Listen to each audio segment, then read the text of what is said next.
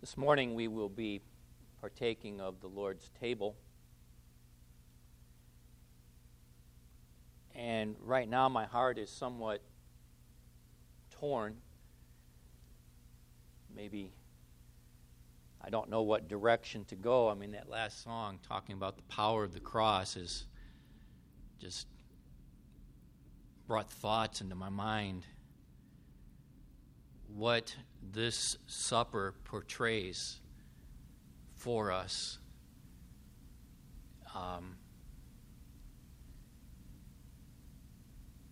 Christ's body broken for us,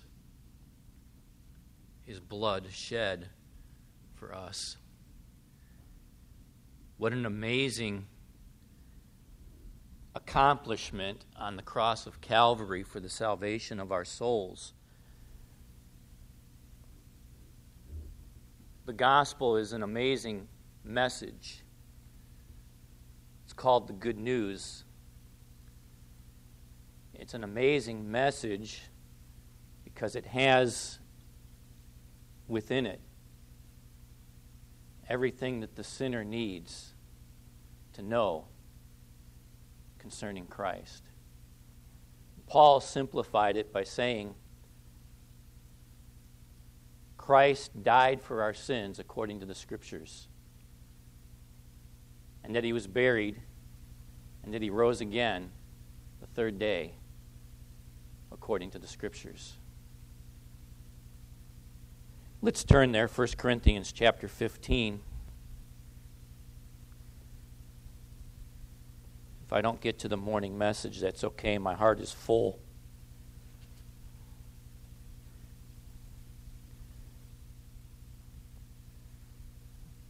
In other words, what I'm saying is these are not prepared comments or a sermon, but just something that's flowing from my heart this morning,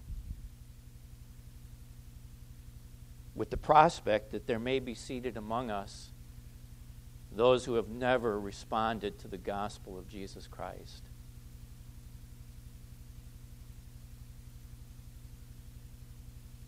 Paul writes in 1 Corinthians chapter 15 and verse 1, Moreover, brethren, I declare unto you the gospel. The idea that there is good news for man. The gospel of God's grace. It concerns the person of Jesus Christ. He says, I've preached that unto you, which also you have received, and in which ye stand. You see, the gospel is something that needs to be received. Needs to be understood. So there needs to be some intellectual activity about the gospel, but there needs to be a reception of that gospel by faith. He says, I preach this unto you, and this is the foolishness of preaching by which people are saved, Paul has said. And that's what I want to proclaim this morning, at least the brief moments that I have. I want to proclaim the gospel of the grace of God, the gospel of Jesus Christ. We'll be partaking of the Lord's table. This also proclaims the gospel. So Paul said, I preached this unto you. And here you are, you're listening to a man kind of ramble up here a little bit. This is called preaching. I don't give you my own words. My own words mean nothing. If I preach the gospel, that's what God uses to accomplish His purpose. If I preach God's word, that's what He uses to accomplish His purpose. So Paul says, I'm going to declare to you the gospel. I've preached it to you. You've heard it. You have received it. And folks, notice that next phrase in verse 1, and in which ye stand. We stand on firm ground, a firm foundation, as it were, in the gospel. Paul wrote to the church at Galatians, why have you received this other gospel, which is not a gospel? This is the gospel. And then in verse 2, by which also ye are saved. Let me just park on that for just a little bit. Why is it necessary for men, women, and children to be saved? So the first question you need to ask yourself is, what are we saved from? What are you saved from? Some would simplify it and say that we are saved from sin. That is true. The Bible says, for all have sinned, in Romans 3:23, and have come short of the glory of God. And so yes, we are saved from sin, but we are saved from the penalty of sin, because Romans 6:23 says, for the wages of your sin is death. That death is just not physical death, but spiritual death. And what the Bible calls the second death. See, when you were born into this world, you were born spiritually dead, alienated from God. Dead in your trespasses and sins. You need to be saved from that. Because if you continue in that spiritually dead condition, if you continue to be dead in trespasses and sins, unregenerated, alienated from the life of God, no hope at all, if you continue in that condition, you will experience the second death, which is to be cast into the lake of fire. We call it hell. The Bible calls the ultimate resting place of unbelievers the lake of fire. No, I'm not here to cause great dread and anxiety concerning hell and preach a hellfire and brimstone message. But hell is not a place you want to go. Hell is not a place you want to spend eternity. And hell will be the destination of anyone who continues in that spiritual deadness, to be dead in trespasses and sins. Hell is a place of unrelenting torment. We're kind of given a picture of it, I believe, in the Gospel of Luke. Unrelenting torment where the wrath of God is poured out on sinners for all eternity.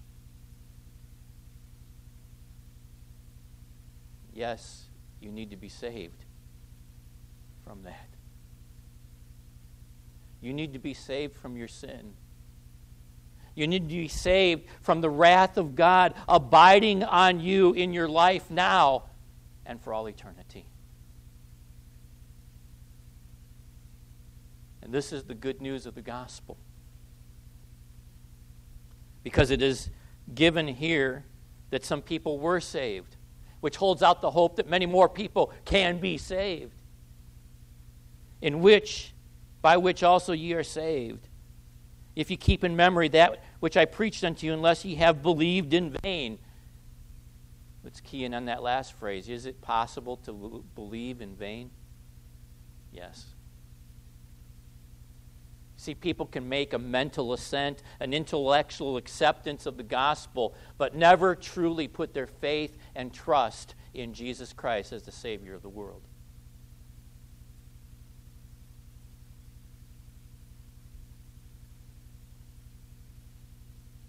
There are a lot of people who call themselves Christians, but have never repented of their sin and put their faith in Jesus Christ. You're not Christian just because you're born in America. You're not Christian just because you go to church. You're not Christian because you were born into a Christian family. You're not a Christian just because maybe your husband's a Christian, or maybe your wife is a Christian, or your next door neighbor, or you should work for a Christian company.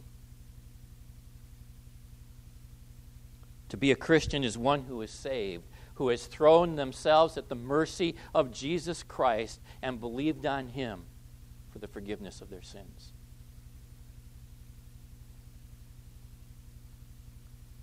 So Paul goes on in verse 3, "For I have delivered unto you first of all that which also I received." And here it is. Here's the gospel. Here's the gospel that he preached. Here's the gospel that many of the Corinthians received. Here's the gospel that many of them were standing in. Here's the gospel by which many of them were saved. That Christ died for our sins according to the Scriptures. Well, let me reference the Lord's table. What does it mean that Christ died for our sins? Well, His body was broken as He suffered underneath the wrath and condemnation of His own Father. The Bible says that Christ was made sin for us. How ugly that must have been to the Father in heaven. So much so that the Bible says Christ called out, my God, why hast thou forsaken me?" The reason God forsook His only Son is because He is of purer eyes than to behold iniquity. And on that cross, that's what Christ became. He became iniquity. He became sin for us. And all the billows of God's wrath came upon Christ. Folks, what Christ suffered in the crucifixion was bad. But what He suffered by the hands of His Father in being separated from the Father when He became sin for us, that was terrible. That's the power of the cross. And that's where Christ's body was broken. How? How in God's name could He suffer like that for me? All the billows of God's wrath and condemnation going over Him as He took the penalty of sin in our place.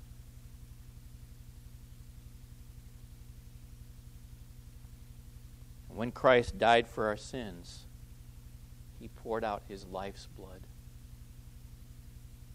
We have the juice, unleavened juice, by the way, unleavened bread, pointing to the sinlessness of Jesus Christ. If we go back in our Bibles and we look at the pages of the Old Testament, sacrifices were made. The Passover lamb was sacrificed. That lamb had to be a lamb without blemish and without spot. And it died. It shed its blood in the place of those of the children of Israel. So unleavened bread, unleavened juice, broken body, shed blood of our Lord Jesus Christ. Jesus shed His blood as a Passover lamb for us. Remember the Passover? Children of Israel had to take that lamb. And my understanding of how they did it is they actually took the lamb to the threshold of the doorway to their home. And that's where they slit the throat of that Passover lamb in Egypt. And then as the blood flowed out on the threshold of that door, they took hyssop and they put it on the doorposts and over the top.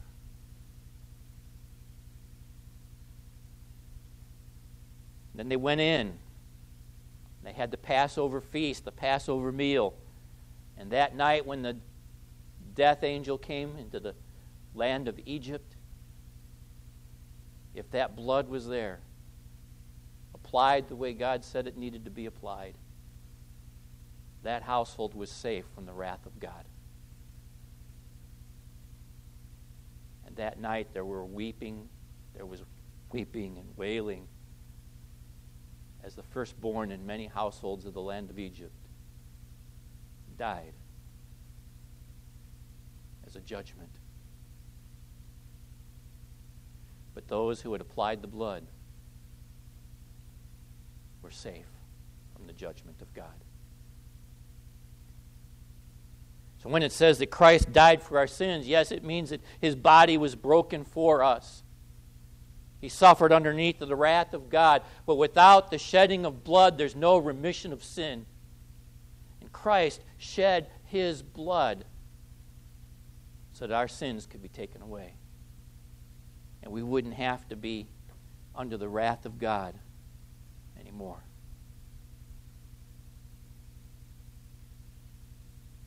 The Bible says that for all have sinned and come short of the glory of God. You say, Brother Cyril's, I'm not as bad as some people. Yeah, I wish I wasn't as bad as some people. But the Bible makes it clear there is none righteous, no, not one. All have sinned, come short of the glory of God. And if you've broken the law in one point, you are guilty of the whole thing. Anyone here ever tell a lie? Come on, raise your hands. Anyone ever tell a lie? Yeah, we all have.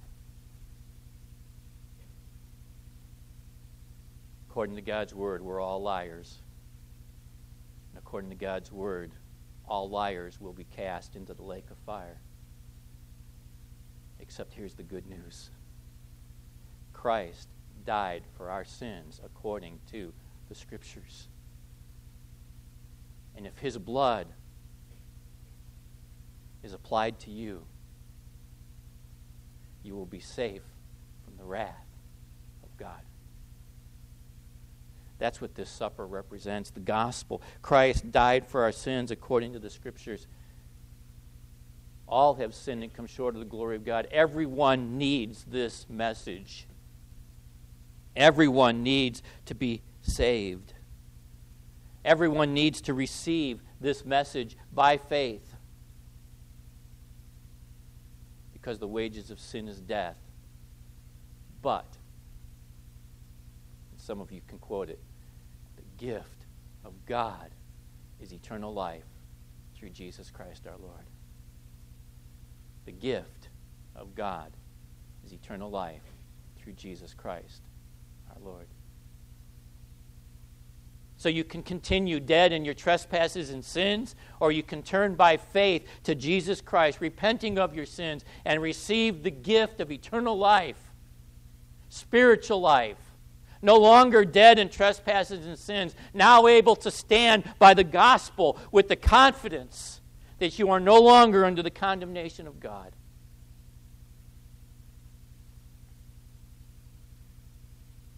Christ died for our sins according to the Scriptures. Christ died. But God commendeth his love toward us in that while we were yet sinners, Christ died for us. Can you say that in your heart you know that Christ died for you? You see, someone who's turned to Jesus Christ can say that. God showed his love toward us in that while we were yet sinners, in a helpless, hopeless condition, under the wrath and condemnation of God, Christ died for us.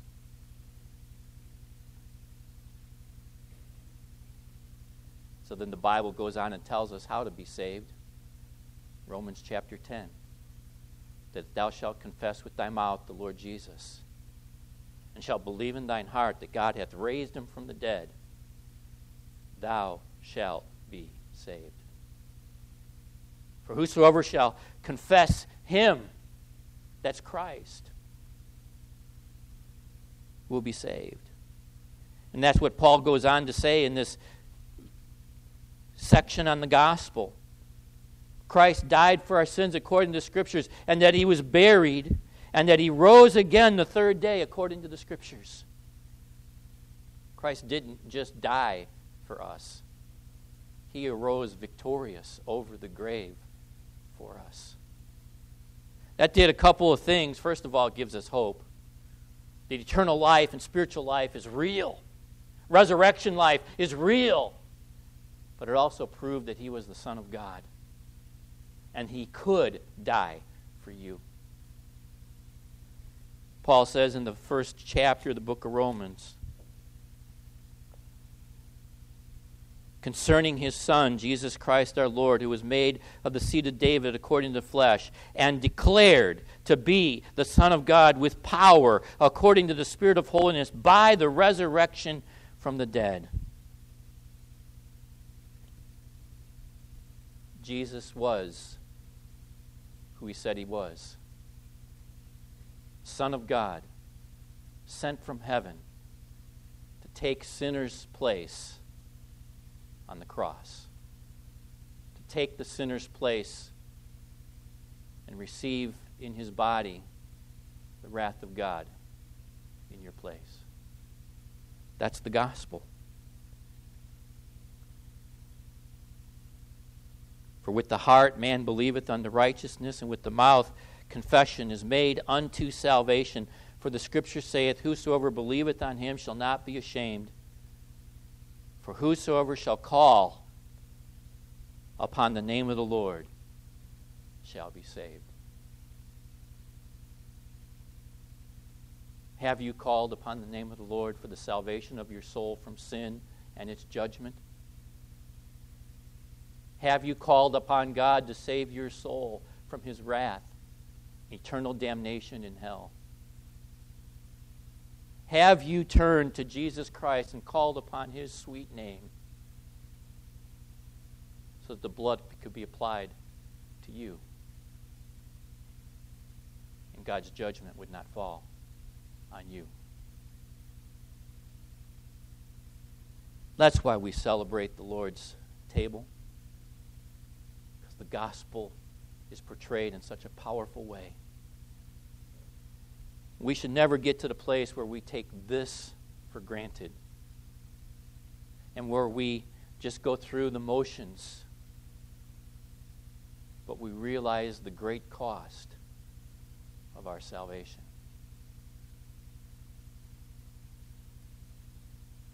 My heart is full. We've spoken, we've sung about the grace of God.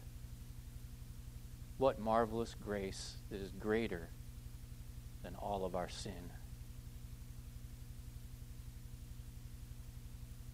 Marvelous grace of our loving Lord.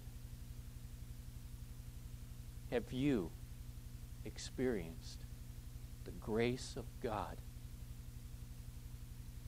in salvation, the salvation of your soul? Brother Cyril's, how do I do that?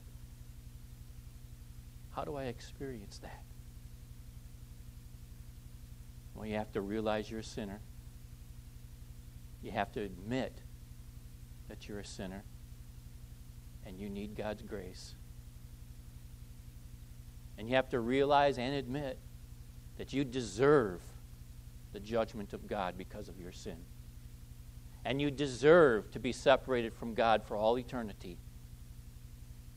But that only by the grace of God through the person of Jesus Christ can you be reunited with your Father, as it were.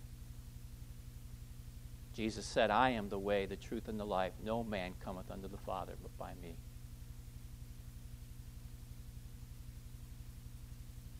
How are you saved? I can give you a prayer. The prayer means nothing, especially to those who don't believe. You're saved by repenting of your sin and turning to Jesus Christ and believing that he died for you on the cross and that his shed blood will take your sin away. I can give you a prayer. Some of the men in the church can give you a prayer. But unless you believe on Christ, you cannot be saved.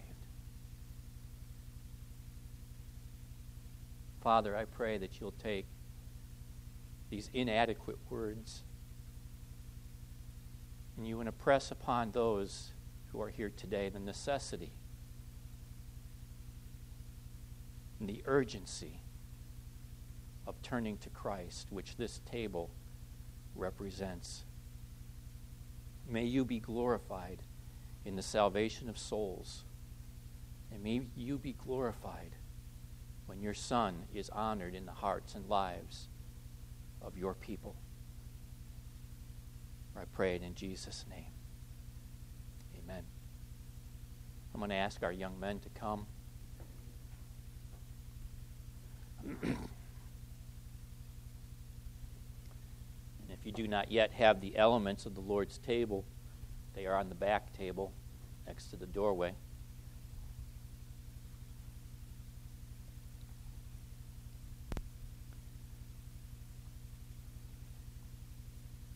The gospel is so wonderfully portrayed in the elements that we share, that we unite together to share. This is the Lord's table. It's not Coloma's table. It's the Lord's table. And so together, as we stand in the gospel, we worship the Lord who died for us. We do that together as individuals, of course, but as a corporate body of believers who have turned to Jesus Christ by faith and have received the forgiveness of sins. This table, of course, is a memorial. Nothing in the elements changes. It remains unleavened bread and unleavened juice. No grace is mysteriously present. We do, how do I explain it? We do somehow receive grace in the way that we remember Christ, the way that we come together and unite together with unity and humility, remembering the Lord in this way. This is how He wants us to remember Him. And so He gave us this table. Simple elements representing His broken body for us and His blood shed for us. A memorial that we take and we look back to what He accomplished for us. And so we assemble around this table at His invitation. The Bible says in Isaiah 53, He was despised and neglected, rejected of men, a man of sorrows and acquainted with grief.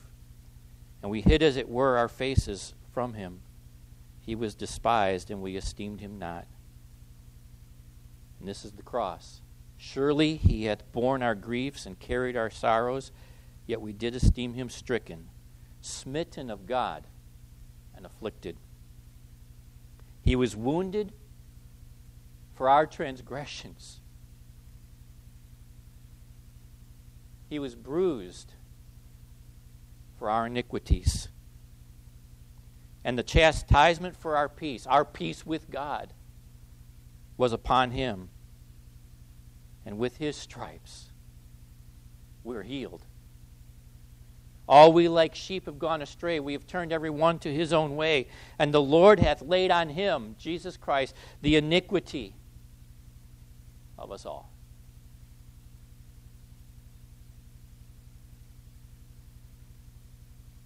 Ministering in the name of Jesus Christ, we give you this bread, a symbol of His body broken for you. I'm going to ask Brother Mike to ask God's blessing on the bread.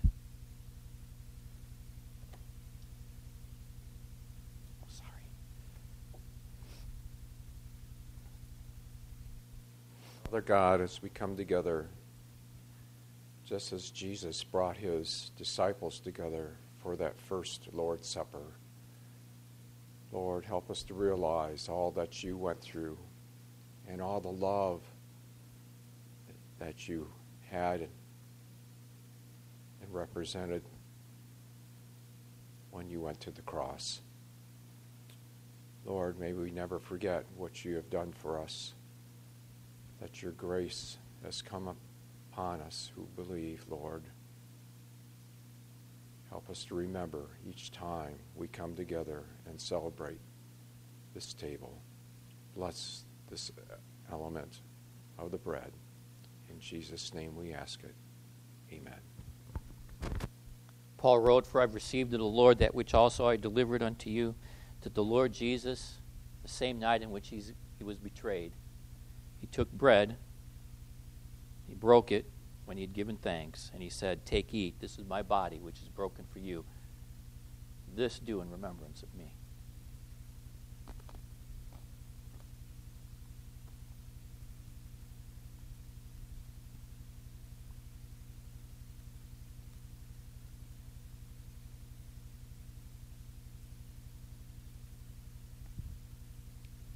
The Bible says, "Much more then, being now justified by his blood, we shall be saved from wrath through him." Ministering in the name of Jesus Christ, we give you this juice, a symbol of his blood shed for you. And ask Brother Matt to lead us in prayer for the juice. Lord Jesus, thank you so much for going to the cross for us. Thank you for dying for us. Thank you for that great love that you showed for us. We do not deserve it. We are without your work, we would remain aliens, separated from all the blessings that you've given to your people. And we would be without God and without hope in the world. And Father, thank you so much for orchestrating this plan for your Son. And thank you for including us in it. Amen. After the same manner also, Christ took the cup when he had supped, saying, "This cup is the New Testament, the new covenant in my blood. This do ye as oft as ye drink it in remembrance of me."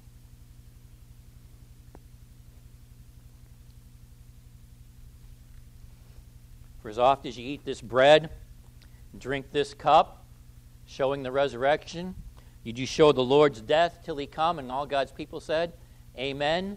Even so come, Lord Jesus." You know, I'm going to get you guys to say that one of these times. Amen. Even so come, Lord Jesus.